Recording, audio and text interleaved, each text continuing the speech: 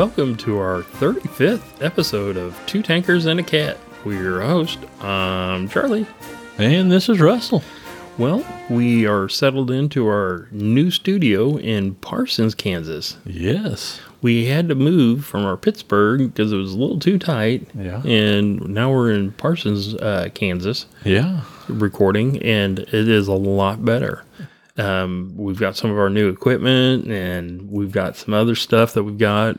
So we'll give a big shout out to our Patreons. Yes. That are helping us pay for all this stuff. Exactly. Really appreciated, guys. Thanks for the support. And the new mics, and I'm just a happy camper. Oh, yeah. I can't complain. Now, we're going to talk about 2 points today. We're going to talk about the Ram medium tank, and a lot of people consider that Canada's most successful failure. Now, people in Canada, we're going to talk about the Ram tank. There's not really a lot. It was never used in combat. There's some stories that, yes, it was and stuff, but we'll get into it. But the second point is, we've been getting messages from Facebook. You got one from that F-Bad guy about the Tiger Tank episodes. Yeah. And, of course, we're still getting, emails from our good friends, Craig Moore, Francis Pullman. What is Francis Pullman's book again? Fallen Giants book. I have talked to him, and he is thinking that he will sign an autographed copy of his book and give it to us to give away to our listeners. Oh, wow. That's cool. So we're in talks with Francis, and we're trying to figure out how we can get our hands on that and give it away to our listeners. Yes, that'd be neat. If you don't know who Francis Pullman is, he's wrote a bunch of books, and he's an expert on like the T-34. You have a question about. If we have questions about the T-34, this is the man we go to. We actually asked Craig Moore, and he's like, oh, no, you want to talk to Francis Pullman. And then we got Ed Webster. He's one of the historians for World of Tanks, and he does all the British tank stuff. And he's like, when are you going to get talking about the British stuff? And I'm like, you know what? There's a lot of tanks out there to talk about. Well, we are not going to run out. No. But the other thing that we're getting from some of our younger viewers and our female viewers, and even some of our older viewers, is what is a flamethrower? Most people think, oh, it just shoots gas and catches stuff on fire. And I'm like, you know what? Like everything else, let's go into this, and we're going to explain what a flamethrower is and what a flamethrower tank is and what it does. Okay, Russell, let's start the show. Tell us about the Ram medium tank. The Ram was a cruiser tank designed and built by Canada during the Second World War, and it was based on the U.S. M3 medium tank chassis. Due to standardization on the American Sherman tank for frontline units, it was used exclusively for training purposes and was never used in combat as a gun tank. The chassis was used for several other combat roles, however, such as a flamethrower tank, observation post, the Sexton artillery SPG, and armored personnel carriers. Pretty cool. The official Canadian history of the war compares the Ram to the Ross rifle as examples of unsuccessful Canadian weapon designs. It states that given the Sherman superiority, in retrospect, it would probably have been better for the United States to produce more tanks and for Canada to have focused on manufacturing more transport vehicles. But everybody's, armchair quarterbacking and stuff. Sure. But yeah, there's some improvements everybody could have done after the war. Okay, Russ, give me the stats on this Ram tank. The Ram was designed in 1941. It was manufactured by the Montreal Locomotive Works, and it was produced between November of 1941 to July of 1943. They built about 2,032 of them, and the Ram Mark II weighed about 65,000 pounds.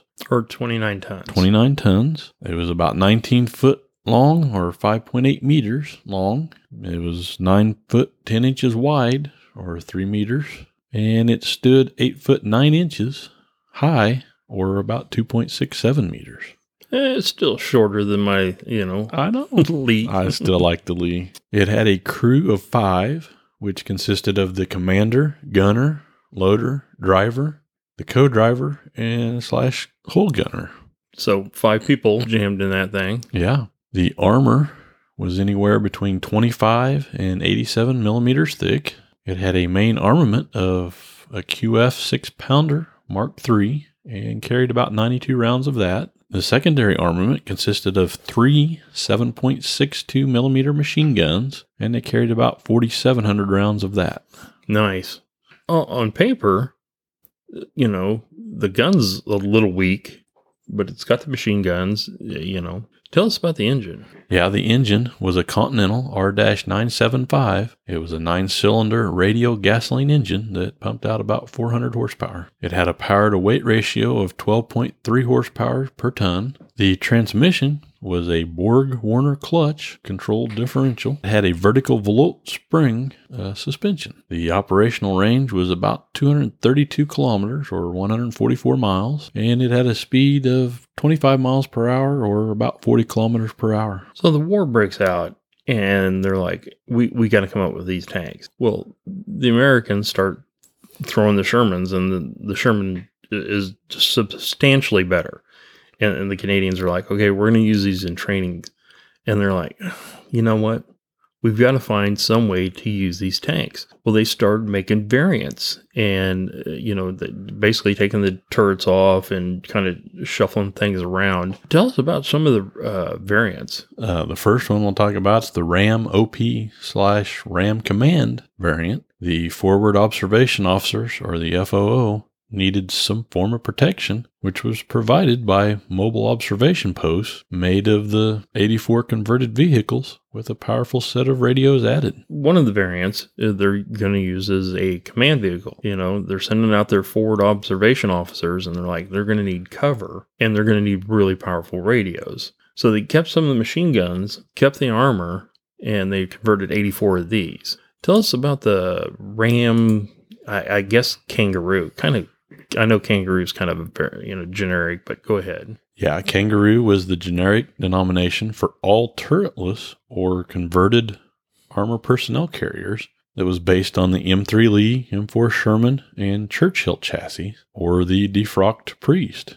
These vehicles were open-topped, and all internal storage was discarded in order to make room for 6 to 10 men and their equipment. The only armament remaining was the nose-hole Browning, and these vehicles saw action in Holland and Normandy. They're taking these off, and they're turning them into armor personnel carriers, and they're keeping the 7.62 or the 30-inch Browning in the front to have some protection, but cleared out everything else so they can put about 10 guys in there and use them as armored personnel carriers. Yeah. Okay, you got to do what you got to do. You do.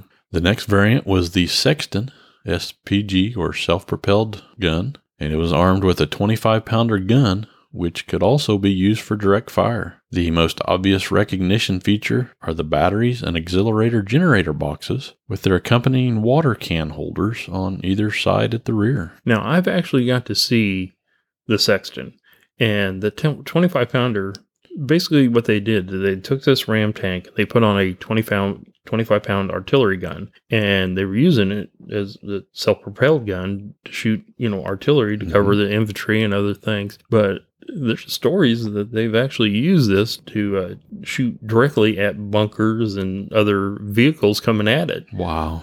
So the Sexton, pretty good deal coming from the Ram. Sure.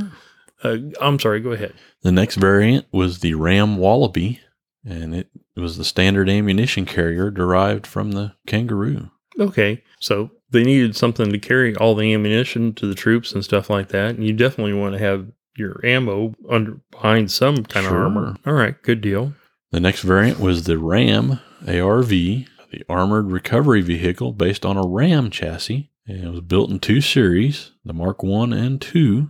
And the first was based on the Ram Mark I, and it had a winch and an earth spade. So they're using this armor recovery vehicle. So vehicles out that were damaged or the engine blew or even like the Sherman tanks that were hit, they'd send these tanks out and just winch them up and tow them back to where, the depots to get repaired. The next variant was the Ram gun tower. This tractor version, based on the Kangaroo, had a reinforced towing hook designed for the Ordnance QF 17-pounder piece, and they also carried the ammunition and gun crew. So this Ram gun tower, they basically, knocked the top off it, put machine guns, still on the front, but it was towing the QF 17-pounder anti-tank gun, and which could be also used for artillery and, bunkers and stuff like that. They carried the ammunition and the crew for the 17-pounder in the tank. In the tank itself, yeah.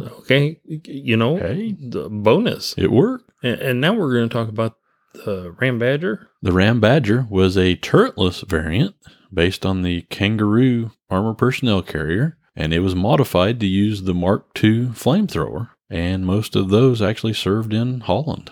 Talking about the flamethrower, the Badger, that brings us to our second point. And like I said, we've never really talked about what a flamethrower is, what they do, and we never really explained that. To our fans that really don't know anything about combat weapons like this is going to be a good opportunity for them to know finally what a flamethrower is. Russell, tell us about that. A flamethrower is a mechanical incendiary device designed to project a long, controllable stream of fire. When was it first used? The flamethrower was first deployed by the Greeks in the 1st century CE, and flamethrowers saw use in modern times during World War I and more widely in World War II. So we're talking way back in the 1st century. The Greeks were using it to burn other ships and stuff like that. Man, all right. Most military flamethrowers use flammable liquids thickened into a consistency similar to napalm, but commercial flamethrowers generally use high-pressure propane and gasoline. Such mobile liquids and gases are safer in peacetime applications because their flames dissipate faster and often are easier to extinguish when necessary because they are volatile and their liquid residues soak into porous media such as dry soil. In contrast, a military flamethrower's viscous or gelled fuel sticks to the surfaces of its targets and is harder to dissipate with water, so it easily reignites after the flame has been extinguished. It also spreads less than mobile fluids so that it permits a more manageable targeted burn. Talk about the civilian. One of the civilian things that I'm familiar with is sometimes you will see road crews burning off old paint on the highways, like no U-turn or, white lines in the center. They'll use a type of flamethrower to burn off the paint and everything. And that's usually using the propane. Yeah. But still, it's classified as a civilian flamethrower. Yeah. So next time you driving down the road and you see these guys on the side with these, flamethrowers burning off, you're going to know. We taught you what it was. Yeah. From the military point of view, when flamethrower fuel burns in a confined space, such as a tunnel or dugout, its effects go beyond the threat of burning. It quickly consumes the enclosed oxygen and pollutes the air within so that smoke inhalation and asphyxiation may be as effective a weapon as the actual flames. Again, me and Russ are not, saying that it shouldn't be used or it should be used. We're not for this. We are just trying to tell you this is what the application is. Yes. Because a lot of people say that's a terrible way to die. And we'll be the first people to say what a horrible way to die. Exactly. At no point. We talked about the Satan tank in our Stewart episode of how they would pull up into the caves where the Japanese were and they would shoot the flames in. Yeah. But we were also talking about, like the Churchill and stuff like that. Apart from the military applications, flamethrowers have peacetime applications where there's a need for controlled burning, such as in sugarcane harvesting and other land management tasks. Various forms are designed for an operator to carry, while others are mounted on vehicles. Now, I've seen these used in, sugarcane fields and stuff like that. And there's some pretty good video on YouTube if you want to look at like flamethrowers and sugar canes and stuff like that. The man portable flamethrower consists of two elements, the backpack and the gun. The backpack element usually consists of 2 or 3 cylinders. In a 2-cylinder system, one cylinder holds compressed inert propellant gas, usually nitrogen, and the other holds the flammable liquid, typically petrol with some form of fuel thickener added to it. A 3-cylinder system often has 2 outer cylinders of flammable liquid and a central cylinder of propellant gas to maintain the balance of the soldier carrying it. They do weighted out the weight on everything so the guy can have a little bit easier time carrying it. The gas propels the liquid fuel out of the cylinder through a flexible pipe and then into the gun element of the flamethrower system. The gun consists of a small reservoir, a spring-loaded valve, and an ignition system. Depressing the trigger opens the valve, allowing pressurized flammable liquid to flow and pass over the igniter and out of the gun nozzle. The igniter can be one of several ignition systems. A simple type is an electric heated wire coil. Another uses a small pilot flame fueled with pressurized gas from the system. The flamethrower is a potent weapon with great psychological impact, inflicting a particularly horrific death. Flamethrowers pose many risks to the operator. The first disadvantage was the weapon's weight and length, which impairs the soldier's mobility.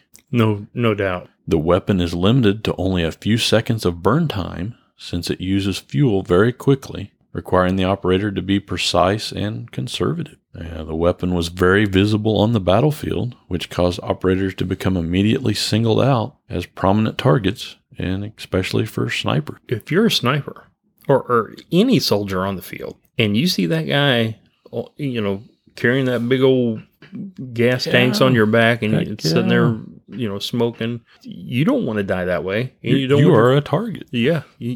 Congratulations. Mm-hmm. You stick out more than any other soldier on the field. Flamethrower operators were rarely taken prisoner, especially when their target survived and attacked by the weapon. Captured flamethrower users were in some cases summarily executed. If they do jump on you, they capture you, and you fired a couple blasts at the guys, they might take the rest of your squad, but you're not going home. No, they're going to shoot you right there. Yeah, you're done. And you also have to figure that the flamethrower's effective range is pretty short. So vehicle flamethrowers also have the same problem, like the Ram Badger, which was used in the Holland area against German troops. The Ram was used in combat. It just was its variants.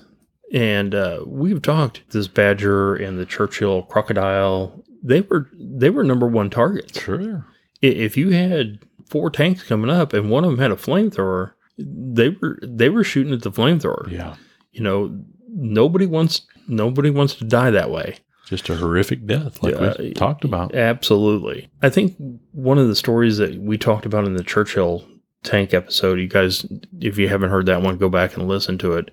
We talked about the Crocodile. Even the UK troops inside would fire, some basically fuel or napalm into the hole or into the bunker and get on a loudspeaker and say, we're going to light you up. It's time to surrender. They would even they knew it was a horrible weapon. Yeah. And they would, give up a, spray blast, and they're like, the guys inside are covered in oil, and they knew what was going to happen next. Mm-hmm, sure. They're like, please give up. But again, when these crews were caught, they're done. They're done. They're going to execute them, and probably it's not going to be a quick and painless death. You can make your own judgments on should flamethrowers be used as a weapon in war. My personal thing, no, it's up there with gas and biological weapons. I agree. It's just a terrible weapon, but in war, and if I was looking like a bunker or a cave that was full in there, and they're like tunnels, I mean, wow, in the tunnels, if they're like, hey, you're going to have to go in there. Yeah. If your only way to go in there and take those enemy out in those tunnels was to physically go into the tunnels yourself or use a flamethrower, you're probably gonna. I hate to say it. I'd be the first person to say, Yeah. Bring up the flamethrower. Yeah. What a great episode. It was. Pretty informative. I learned a lot about flamethrowers.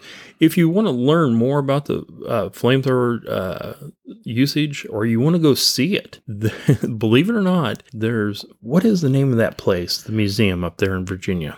Yes, it's in Danville, Virginia. The name of the museum is the American Armored Foundation Incorporated Tank and Ordnance War Memorial Museum. And that's in Virginia. In Virginia, Southern Virginia. So we're telling you, if you're making plans for summer vacations or something like that, they have a flamethrower day where they bring out their flamethrowers and you can do video and watch it. Yeah. You want to be an Instagram model, or you want to make yourself Facebook famous, get out there and watch Flamethrower Day. Exactly. You get some video of them using the actual flamethrower. I believe they've got 2 different days this next summer, in June and September, that they will be shooting their flamethrowers off. Yeah, and we have not been up to, what's the name of this museum again? It's the Tank and Ordnance War Memorial Museum, or the American Armored Foundation. So you guys need to look that up. And it's definitely on our our bucket list. It is.